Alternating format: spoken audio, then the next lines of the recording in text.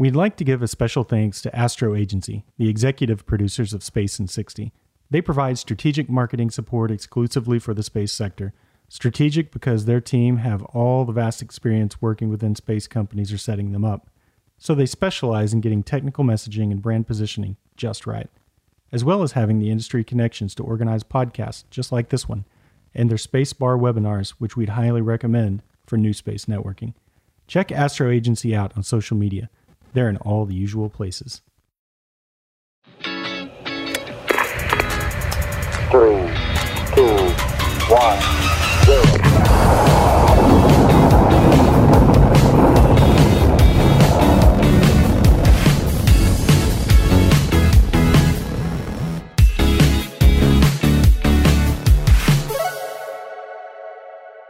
So welcome to another episode of Space in 60, where new space happens. Glad to be back. And also my friends, Andrew Polipchuk, our friend from Canada, aka Thruster. Thank you, Clint, for the intro. Good to be back as usual. And I'll pass it over to our good friend, Chad. How y'all doing? Down here in South Carolina today, so watch out. It's been a busy week. What have you guys been up to since the last time we talked? Well, the crashing back of the Chinese rocket has been all over the news. That was pretty interesting to see. Get a bit broader exposure on that. This is one I didn't tell you guys about before either, but one of our neighbors the other day started calling out UFOs that she was seeing over the neighborhood. Turns out it was all the Starlink satellites.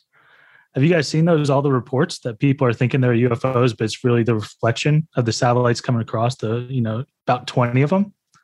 Every time Chad tells a story, I'm thinking I'm going to get a story like from Chunk on the Goonies. Hey guys, was this like the time you ate your weight at Godfather's Pizza? I meant to send you guys that article. I mean, it's unbelievable. Like people were calling it out the whole time. And then like somebody else was on one of the like neighborhood posts or something, but they found the article and it's the Starlink constellation that just comes across. And it's about 20 of them. And if you're at the right time and right angle, they kind of flicker, just the light hitting them.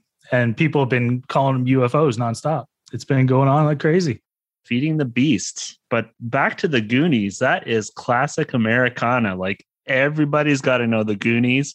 Everybody's got to know Ferris Bueller's Day Off. Like that's one of the slate of movies that you just have to know. It's the truffle shuffle, man. I'm not sure any other space podcast could fit the Goonies into their space podcast. This has got to be the only It's going to be Goonies 2. Goonies 2 in space. Speaking of which, Space Camp.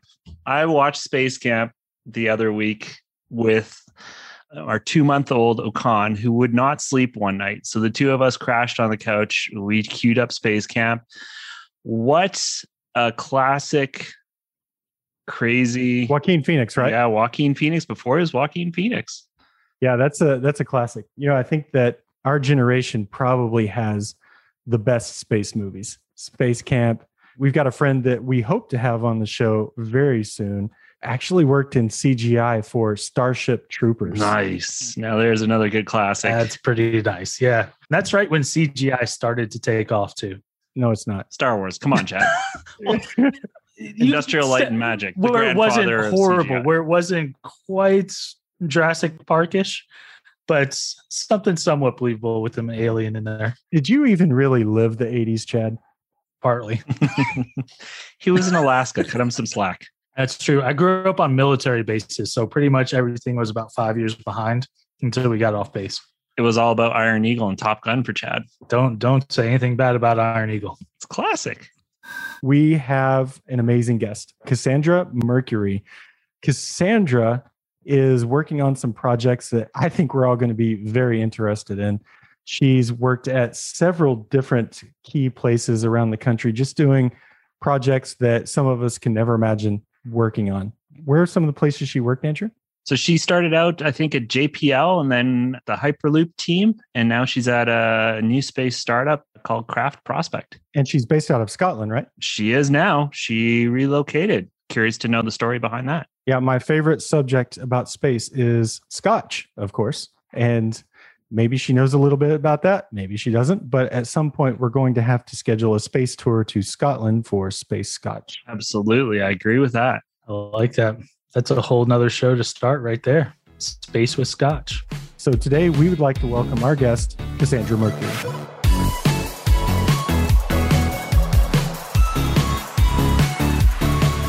Hi, Cassandra. Thanks for joining us today. Good to be here. And it's a very parlor looking room behind you. I love it. Yeah, it is absolutely ridiculous. I'm in the Newtown being 1770s part of Edinburgh. It feels like ye old time. They have cobblestones out in the shops beneath, and the entire city is just so stupidly beautiful. It's just ridiculous. So we were all three super interested in hearing about your background and the projects that you've been working on out in the world. But as all of our listeners know, we really like to hear about the people behind new space, the people behind traditional space, and those that are really making an impact on space at large. And, we've learned a lot about the projects you've worked on just from your public work that you've been doing, but we'd like to hear about all of the really cool projects that you've been doing. I noticed you worked at JPL, you're working with a younger company today on the commercial side, and just tell us a little bit about yourself and what all you do. I've had quite a varied path, I think. Born and raised in LA. I even went to university at USC over in downtown LA. So didn't go too far except for one semester where I actually did a semester study abroad at the University of Edinburgh in Scotland. Returned, finished out my degree, and from there went straight to NASA's JPL and was working in the entry, descent, and landing group, primarily because during the interview, I had like this 5-minute just rant about how excited I was on parachutes. So they were like, okay, I guess she's our kind of crazy. We'll take her. I did eventually get to work on parachutes. I also worked on the Curiosity rover on those bridles, that whole sky crane descent, which was super exciting. But the parachutes portion, where we're actually designing new parachutes, new styles of parachutes for the first time since the 70s, was my dream come true. And then from there, I decided, let's go try that startup life. And I went over to go work on the Hyperloop and was able to bring over quite a bit of the skills. Hyperloop is supposed to be in a low pressure environment, but it was definitely a different, experience. I was, I think, employee number 21 when I started. And a year and a half later, I believe there was 400 people. It was a very quickly growing company, which was a lot different than what I was used to, and a lot more freedom and not so many checks and balances. And so that was all very exciting. But that one semester that I had spent in Edinburgh, Scotland, refused to just consign itself to a memory. And I'd always wanted to go back to Scotland to live. So now I'm in Edinburgh again, living here, and I'm working at a company called Craft Prospect. And this time it's on small satellites and doing something I've never done before, quantum key distribution. So it's getting into some really exciting cutting edge research and in a different part of space than I've worked in before. We're not going to Mars with this. This is pure Earth-based. How did you end up, looking to get into the space industry? With JPL in your backyard growing up, is that something that was just always there for you, or how did you end up taking the pathway into space? When I was a very small child, actually, I think I wanted to be an archaeologist for quite a bit. I didn't have any family in STEM, any part of STEM. I certainly didn't know at that time that there was such a thing as JPL. What got me into it was Star Trek Voyager. There's Lieutenant B'Elanna Torres, and she's the chief engineer, and I wanted to be her. So from the first time I saw Voyager, I had wanted to be B'Elanna, and so that's why I went into engineering. That's pretty awesome. Fantastic story. As a kid, we didn't have G.I. Joes in our house, but we used to strap parachutes to little Lego men and chuck those off the roof. Were you doing anything as obnoxious as that? I got gifted a tool set as a kid, and it was total kids tool set. And I thought this was so cool.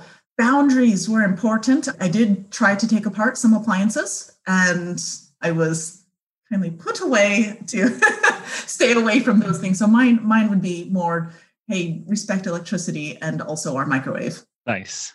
That's pretty classic. And that ties right back into the Voyager and Bellana and engineering everything out. That's pretty cool. It's super exciting. It's actually, when I was back in LA, one of my colleagues from JPL, she had started this basically kids club where they would teach basic engineering skills and how to get kids to not be afraid of tools. Because I know it can sound weird, but a lot of people, you give them something to take apart or to build. And like, oh, I can't do that.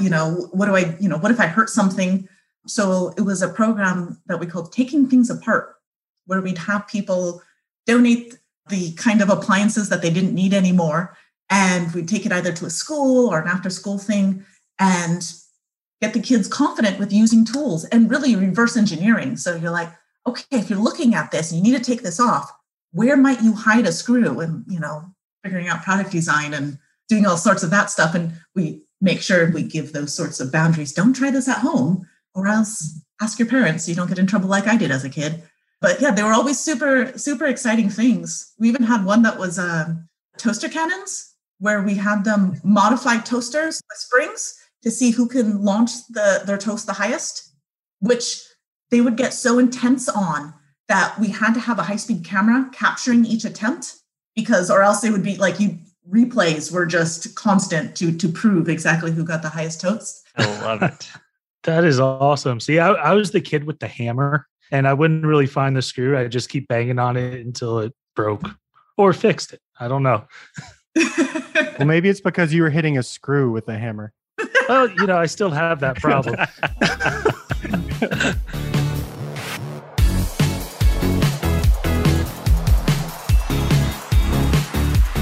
You went from there to JPL. What's the big leap that got you there? I guess this one kind of sounds a little bit weird. So I was at university and I was in my 4th year, and I had been already taking some of my master's classes. I had joined this program that USC has called a 4+1. And I was in the computer lab one night, and the head of our department came over and he said, JPL is coming and doing on-campus interviews. I'm like, okay. And he's like, you're going to apply. I'm like, well, no, actually, I was planning on just going straight through, just want to focus on the academics. He's like, no. We have a very good online program. You'll finish part-time, with the master's. I was like, that's not actually my plan. He's like, I've already signed you up. And then he just walked away. So I already had an interview. He had already signed me up on the on-campus interview. And then that's where I went and spoke to one of the hiring managers. So it wasn't just HR. They always send their engineers out to really try to get a feel of the people that they're talking to. And I just went on about parachutes and how I really wanted to work on it. Because I think he had asked me a question like, in 5 years, what do you want to have seen yourself done? And I just was like, parachutes. And apparently, afterwards, you're just like, oh, Cassandra, couldn't you have been normal for like half an hour? Just half an hour. But he was, obviously he liked it. So, went straight from there. I got an offer not too long after, started right away. And that was actually pure luck, because the next year they had a hiring freeze because of the financial crisis. So I would not have gotten in if I had done my original plan. So why did I get to JPL? Because my professor had signed me up and I respected him too much to not show up. And then I got excited about parachutes. So, quite a bit of luck there as well. There you have it. I wish it's not in Canada where you get JPL showing up at universities for job fairs or anything like that. But I mean, I think we do have like Quantum Canoes Canada, looking for engineers. I'd say bringing up the parachutes probably separated you from the pack as well. Definitely something interesting and fun. I'm sure they didn't hear that too much. It was an interesting one, because it's just like, oh, well, I'll take that very literally. In 5 years, I will have done this, and this. And the great thing about it, though, is he remembered that. And I think it was about 4 years later that he told my then line manager about it. And I got put onto the project where we got to develop new parachutes. So even it made enough of an impression that he remembered, and he made sure that I got onto a parachute development program. So that rant saved me. I've heard of Stranger Things for sure, but it's a pretty incredible way to end up where you are today. And I think that one of the most interesting things that we hear through all of the discussions and interviews that we have is that the path to where someone is today it's always varied. And, things that happened along the way to get them to that point many times were never planned. And some of the people that do the most amazing things in the space industry didn't start out on a mission to accomplish those things, or something happened earlier in their career that just gave them that opportunity to get there. Moving from there, I think you went to Virgin next. Is that right? Yeah. So it's gone through several name changes, but the Hyperloop. Yeah. So now it's Virgin Hyperloop One. Right. When I joined, it was Hyperloop Technologies. And then while I was there, it went to Hyperloop One. Okay. What was that like? Oh, it was a completely different environment. Just as an example, at JPL, you're only able to spend, I think it was like 2,000 or something, without having to get 2 other quotes for something and having the purchasing department actually buy that. And so they'd have to then go independently get those quotes, and then they would have to get the lowest priced one.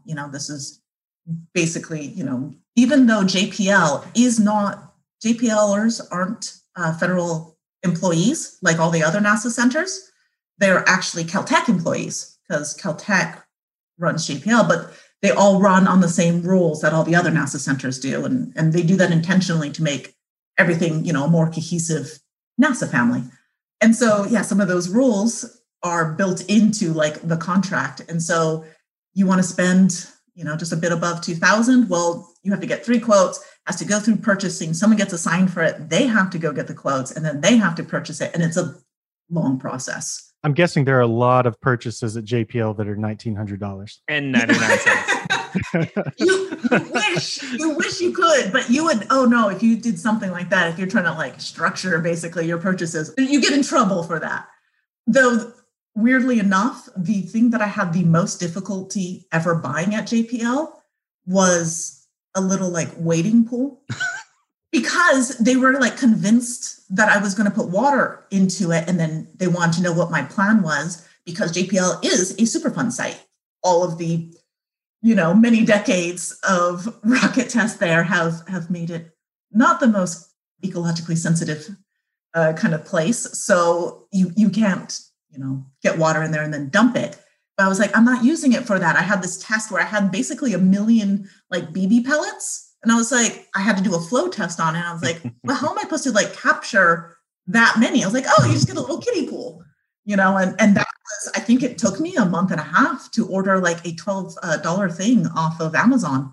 It was, they didn't want to approve this water pool. So anyway, from a place with lots of rules to my first week at Hyperloop, I got given a test project. So it was the levitation test rig. So how to design it, get the hardware in, and it was basically to test the full levitation system. So we'd want to be able to test different surfaces and then different methods of actually levitating and what kind of forces you get from there. So how much can you actually lift with that method? So you're like, okay, well, it has to be in a pressurized environment. Depressurized, so it's like about 1,000 pascals as we were aiming for. And so I found this old autoclave at some place in Long Beach. And I was like, oh, hey, this is pretty cool. So on the Friday of the first week I was there, I'm looking at it, I'm down Long Beach. I'm like, okay, this is fantastic. It'll just take a little bit of modification, because obviously with an autoclave, you pressurize, and in a vacuum, you're depressurizing. So there was just a little bit of modification that we'd have to add there to take the difference in those forces. And I get back to, Hyperloop, and I go to my boss. I'm like, okay, I'm already identified the actual chamber that we'd want to use. It has plenty of space. It has plenty of portholes. We're good.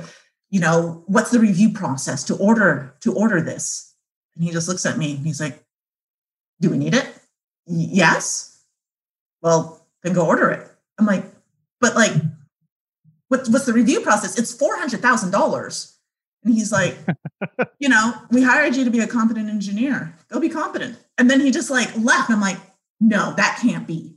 That cannot be. I'm going to go talk to finance because they have to be the adults, right? Finance are full of adults, right?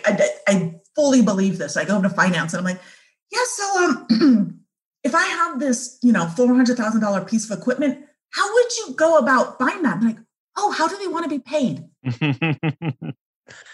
So that was a culture shock. Welcome to New Space. Okay, it was a bizarre transition.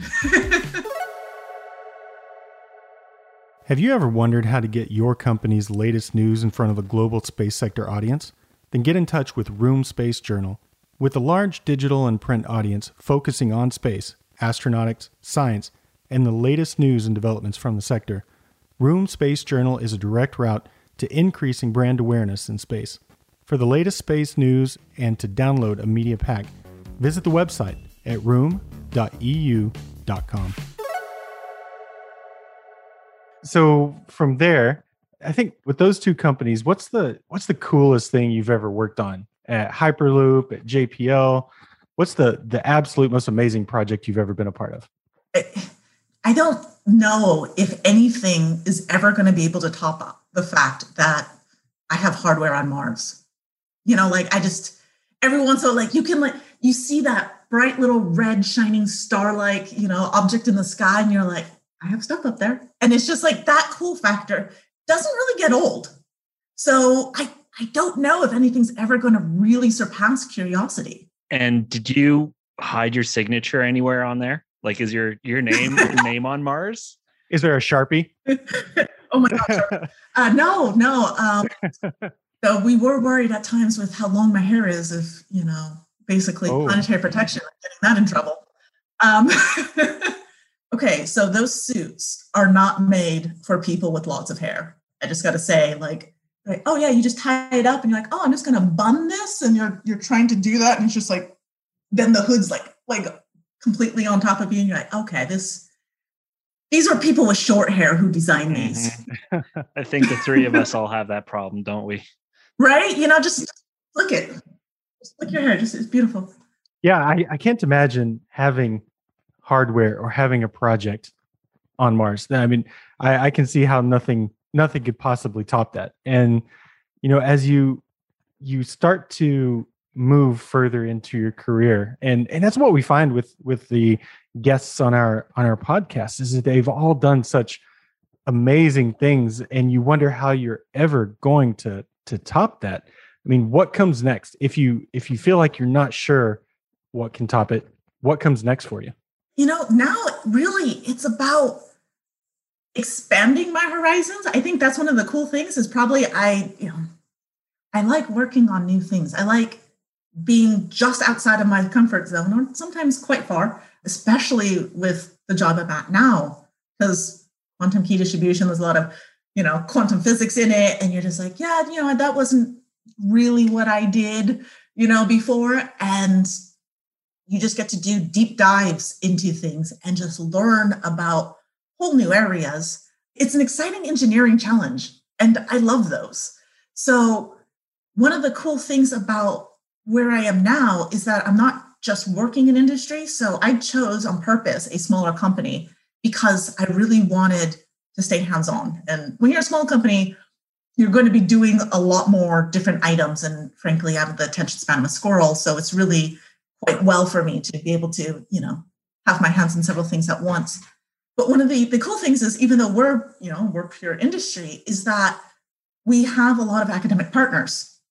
So you get to go and just sit down, pick their brains, and just learn just the most amazing things. And you're like, okay, but how do we actually translate this into something physical? And that is actually my job. I'm really the point in between the academics thinking of new, interesting ways to do what we're trying to do. And then actually, okay, but how does that actually get accomplished in physical reality? And so it just means, I just have a lot of these super brilliant PhDs on, speed dial that I can just call up and be, okay, let's have a little chat really quick. That's one of the super awesome parts of this job is how much I just get to learn every day. So just back up the rover for 1 second. Can you tell us about quantum key distribution? Like what is that all about? So, I mean, just to start with, it's really what is other encryption? Like, why do you need any kind of encryption? Like, obviously, we want to, protect sensitive data, financial, health, corporate secrets, basically anything that you wouldn't be happy to just have pasted on your Twitter page. If you don't want that to happen, you want it encrypted. Most of the encryption methods we have now are based on how hard it is to solve really complex math problems. And so much so that computers that we have now just can't do it. But that's true of the computers we have now. So coming down the road, in probably about 10 years' time, we'll get to the point where quantum computers can bust those complex math problems wide open in about 10 seconds. There's already an algorithm called Shor's algorithm that shows how you would actually beat the RSA 240 bit key in that amount of time with a quantum computer. So you need a certain amount of stable qubits, and we're getting there. So this is not a problem we have at the moment, but we see it's happening. And one of the issues is everything you have right now. Okay, so it has encryption, it can't get broken into, but what you can do is you can store it. And then if you don't want it seen in 10 years, well, then it better be quantum computer proof.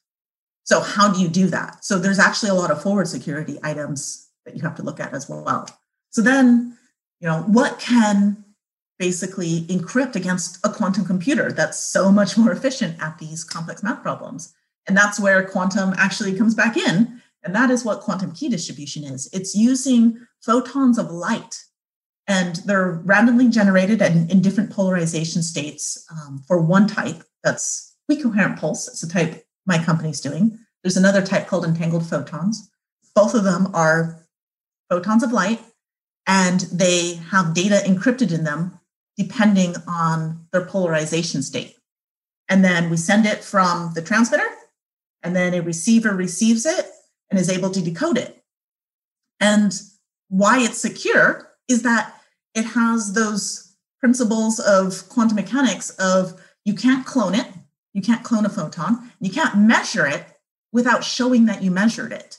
So once it comes in, if there's an eavesdropper, let's say, who grabs that piece of light and I just want to measure it and then I'll just send it over. There's a fingerprint. You get a fingerprint in there, and that fingerprint comes in the error rate.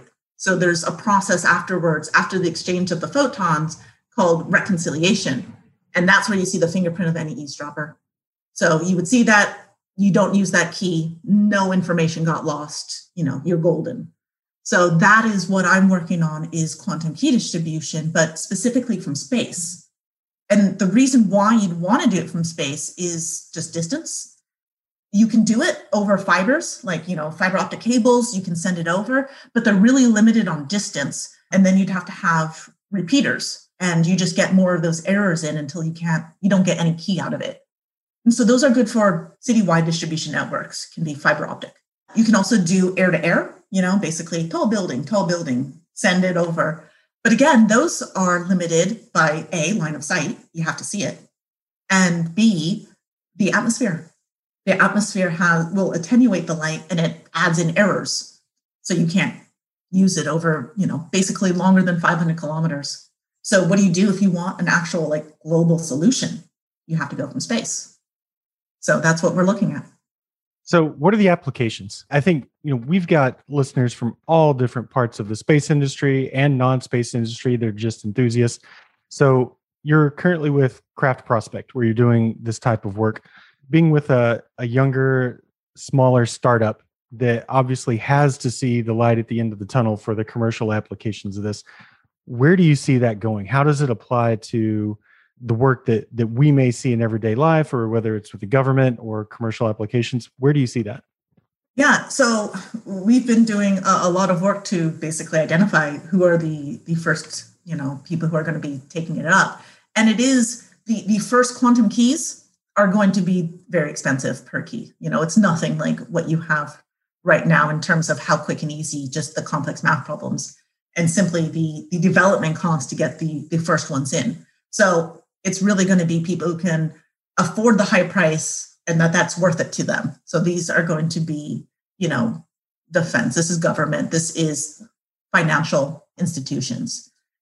And then a long time, basically, as we get more of these satellites up, as the infrastructure builds up, as they become more commodified, and you're launching constantly, you're developing the ground infrastructure, so you're not having to do a bespoke unit for every new area you want to go to, the price comes down and it would start filtering into more everyday items. So yeah, right now, though, the price per key is going to keep it out of the reach of just being able to use it to encrypt those WhatsApp messages. But it sounds like to me, this is the foundation of going back to Star Trek, things like transporters. Like, I definitely don't want anybody eavesdropping on my atoms as I'm getting transported across space. I can never think of the transporter one, though, as much as I love Star Trek, without thinking of the movie The Fly. That scarred me as a child. Exactly. Yes. Now you're talking Now Now we're all of you talking. born in the 1990s will not know this movie, but please proceed for the rest of us. And don't watch it unless you wish to be scarred. But it's a great movie, just, transportation. But yeah, I mean, the big thing is that we want our data protected and frankly, we want it secured going forward. So it's one of the cool items that we're looking at is that QKD, that's quantum key distribution, you can just abbreviate it, is looking to be one of the solutions, going forward. That there are some, post-quantum cryptography items, but the problem is that they're not provably secure. QKD is provably secure, so you have forward security. So basically, there's never going to be an algorithm on a quantum computer that can decode it, that can brute force attack it. There is nothing there. Now, for some of these other types of cryptographies, we don't have an algorithm yet, but they're not provably secure. So that just means, well, there might be an algorithm in the future, just like Shor's algorithm has, come up, and there's a couple of others for other types of encryption. And so basically, that's going to be an arms race as to how quickly can you break the different encryptions that are coming online. But with quantum key distribution, you're not going to be able to. So that's one of the big pushes for it. Because right now, the only country that has demonstrated quantum key distribution from space is China. And they did that with their MICEUS satellite. And that's, basically some other, a whole bunch of other countries around the world are now trying to catch up. They are the leader in quantum key distribution from space at the moment.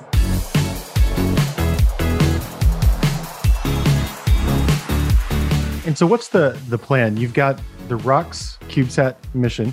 And as I understand it, that is a 6U CubeSat. And how many of those do you plan on putting up? And I'm assuming since you're trying to avoid the problem of atmospheric interference, what altitude, how many, what are the specifics on the mission that you can talk about? The first ROX is our demonstration mission. So it is one of them going up. It's just to prove out the whole concept of being able to do it on a CubeSat. Because like I said, the MICEUS one, that's the only QKD one that's actually gone up. That was not a CubeSat. That was a rather large satellite, more traditional sized. So we're trying to show it that you can do it on these small ones so that you would be able to get this constellation up pretty quickly and just be able to, augment any sort of QKD service quickly. As demand rises up, you'd be able to get them up and going, because the CubeSat development cycle is just so much shorter than traditional satellites.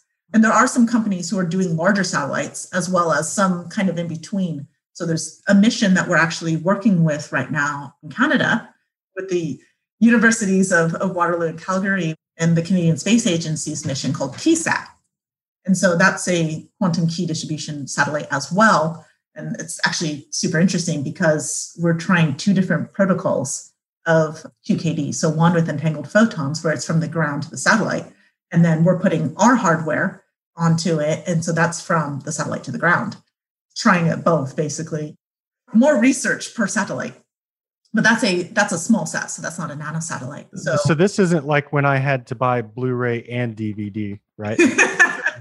That's for the people from the early 2000s. Soon right? we'll get to the next decade, but We're getting there slowly but surely. I mean, one of the best things about this community of the QKD community is, it's not that large. So we're basically well aware of all the different programs going on. So, I mean, really the aim is that on the consumer level, anybody who uses it sees no difference. They just get a quantum key and everything's exciting. And so lots of this is actually going on with collaboration across countries. But yeah, so part of our roadmap is some of the hardware. So it's a quantum source module that we're sending over to Canada to get integrated onto that one. And then that one launches, I think about the same time as our ROX satellite. And so ROX is, like I said, it's a much smaller one. It's 6U. And it's not only doing QKD, but it's also showing some of our autonomy. So basically, we're trying to put more of the operations on board the satellite. And so that way it can actually choose its locations. And the reason why we're choosing to showcase it on this one is right now, QKD, basically you have an issue with clouds. The line of sight doesn't go away just because you're in space and you're coming down, looking down at the Earth. Is you can get something in between. And if there is a cloud, you can't actually make contact with your ground station. And so what we envision is once there's actually a full network of ground stations, is that you can choose, you being the satellite can choose on the fly which one to go to. And so it has an imaging system that looks ahead. It has some machine learning on it, basically, so that we can identify clouds. And if it identifies clouds over a chosen target, it goes to a different target, and points that way. So there's actually a couple of exciting technologies kind of all getting put onto one. And then after that one, the idea is to develop a constellation. So once we prove out the technology, we show that we can not only our ground stations, but we're looking at some of our partners' ground stations to be able to make sure that it's fully functional. If you really want a global distribution network, you need to work with your partners. You need to work with the established consortiums doing that in the different countries. And so once we have that demonstration mission, we want to make a constellation. I love to see the business case behind everything in New Space, because one of the things I've been in constant awe of is how many ways there are to develop a business in New Space around so many different technologies. And the way that you're addressing this technology, just the financial sector alone could be an addressable market like we've not seen in the New Space economy. And I think that's just amazing. And if we start to look at all of the other technologies that are making it into this space as well, with traceability like blockchain and with your work in encryption, the impact that this could have on the commercial markets, I think is incredible. And I'm so glad that you were able to enlighten us and the rest of the market on this type of encryption. It's super exciting because you see this problem on the horizon and you're able to fix it. You're like, oh, we have something and we just have to get started now so it's in place. And, that kind of like problem solving is really what appeals to me. That was the big part. It was like, oh, this is an actual problem to solve. Let's go figure it out. That's the exciting parts of how I kind of choose what to work on. And, there's this one step, though, that I see as we talk with you, and we see a lot of talent out there coming from institutions like JPL, where incredibly talented engineers and scientists make the leap from the governmental and institutional side into the commercial and New Space sector. And you suddenly have one step to the problem that you never had before. You have to make money with it. And you can't do it for the pure science of it and for the pure enjoyment. It has to solve a real problem that turns into capital further down the road. And what would you say to those out there, as our final question with you today, what would you say to those people that have come through the path that you have of first through the grandfather of space with JPL into something as new and exciting as we see today as New Space, and making that leap from institutional science and engineering to where budgets are massive, and it's for the learning and educational and the experience of developing the science for its own sake and discovery to this commercial space. What would you say to those people? One of the cool parts is that the choices outside of the government sector are also exciting in ways of, the innovation, the one-offs. It was one of the things that I kind of feared going through university. And, you basically, you get I don't want to say school trips, but, they took us to the old giants, the Boeings, the Lockheeds, and they do have some, lots of interesting things going on. But for the most part, it's a very set development. Like, again, they're making money, but they're making money in a very different way. Whereas that's what excited me about JPL is you are doing one-offs, but it's all exciting, super one-offs. You get to really change the paradigm every time you're building something. It's not anything that it's just, just change it a bit and then, sell the new version. And that was like the super exciting part about it. And I think a big thing that's come up with all these new space ones is that they're doing that same thing of basically when they're starting, they're doing something that hasn't been done before. They're starting up from scratch. They're having to build up the systems, but it doesn't mean that, you don't want systems in place. And so one of the big things is going into these new space companies with that experience only helps you. So I've not really found that there was any sort of hindrance of like, but no, this isn't the way we do things. We have to, follow the book. It's being able to be flexible with that, take it to the new company and use your experience of developing from these places that have so much heritage behind them. JPL or any of these the old aerospace companies have a lot of heritage, and they continue to use that because it works, and you're able to take that and use those lessons learned for something new and exciting. So I think one of the really cool parts is that you don't lose the wonder. You do have to focus on the commercial aspects, which has been interesting for me because I didn't have to really do that even at Hyperloop. But that was because they were basically had so much money, they were able to just throw money and get business development people and get all of that. And you didn't have to do anything in that part. And I know that's not as common with New Space, where you're an engineer, but you're also a salesperson. You also have to look at, the budgets. You also have to make sure that you're being cost effective with what you're trying to do. And so it's both interesting, but it also gives you a new type of challenge for it. And I don't think that any of the lessons from the heritage ones, are wasted in bringing them over to the New Space. So yeah, I don't think that it doesn't feel as big of a leap, except for the fact that you're probably involved in a lot more parts of a project than you would ever be at a giant place. You have to. There's no possibility for a New Space company to have just one person doing only one job. So you get a whole breadth of experience. And so that's probably the biggest change in jumping over to New Space.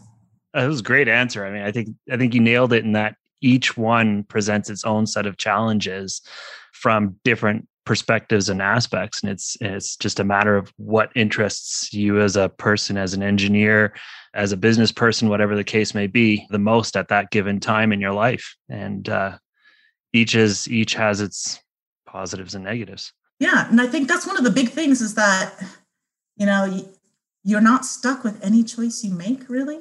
That's really the cool thing about this sector is that there is such a variety of companies, and a variety of companies like in terms of size, but also in terms of like what problems they're trying to solve. So you can really find something that like speaks to you and you're like, that problem looks interesting. That's the problem I want to go and tackle. And you can, go and actually really get in there and make a difference. And that's really the most exciting part about the space industry is its variety. One of the things that I'm hoping that is happening in the industry today, and I start to see it, is that industry from the commercial standpoint, we're seeing a great infusion of talent coming from institutional space like JPL and bringing so much expertise. to that commercial part. But what I'm also seeing is there is some flux back into institutional space from the commercial side that lends itself to agility and new ways of thinking about how we can get there faster in a world where quality matters a tremendous amount. And so I love seeing people like you moving back and forth seamlessly between those two parts of the business because we all benefit from it. Yeah. And I really think that basically also bringing in academia into it, because for so long they just kind of go on their own path, but there's so much good research there and they do need the industry's help to really push it out. But yeah, I totally agree because, even JPL, lots of heritage, set ways of doing things, but they're not against trying new things. Some of the innovations there, like TeamX, that can go and, basically it's almost like a brainstorm version of systems planning for a mission where you just get the experts in for, a couple of days and you lead a design session, and that kind of agility of hey, let's just turn it out. That play between that have to be the agile commercial planners, with the government ones, I think both really do benefit from it. I agree. Before you jump, I got to know, it's not like Intel Inside on your satellites. What powers all this? The quantum portions? Okay, literally the pulses, so we're doing, it's called weak coherent pulse, but really they're laser diodes and they just have to be modulated super quickly. And there's a lot of optics in front of it that change the polarization state. So most of the quantum stuff, it's lasers. And yeah, obviously with the 6U CubeSat, you're we have to use very little power, but that's been, we're good on that one. The KeySat one, they're power constrained, but we've figured out a way around it. Cassandra, this has been amazing having you on the show. We've really enjoyed our time and I think we've learned a ton. Before you go, where can someone go if they're wanting to learn more about the projects that you're working on at Craft Prospect? Where do they go to learn more about the work that you're doing? Yeah, if they want to learn more, we have our website, craftprospect.com, but really, you can also send me a LinkedIn message. I have a pretty unique name, so it's easy to find me, and I will respond. Be careful, because we're worldwide. You're going to get so many LinkedIn messages that you can't answer all of them. But that's fine. I love talking to people about the things I'm excited about. So, if you want to learn more, send me a message on LinkedIn and we can have a conversation. It would be totally exciting. Everyone, Cassandra Mercury. Thank you.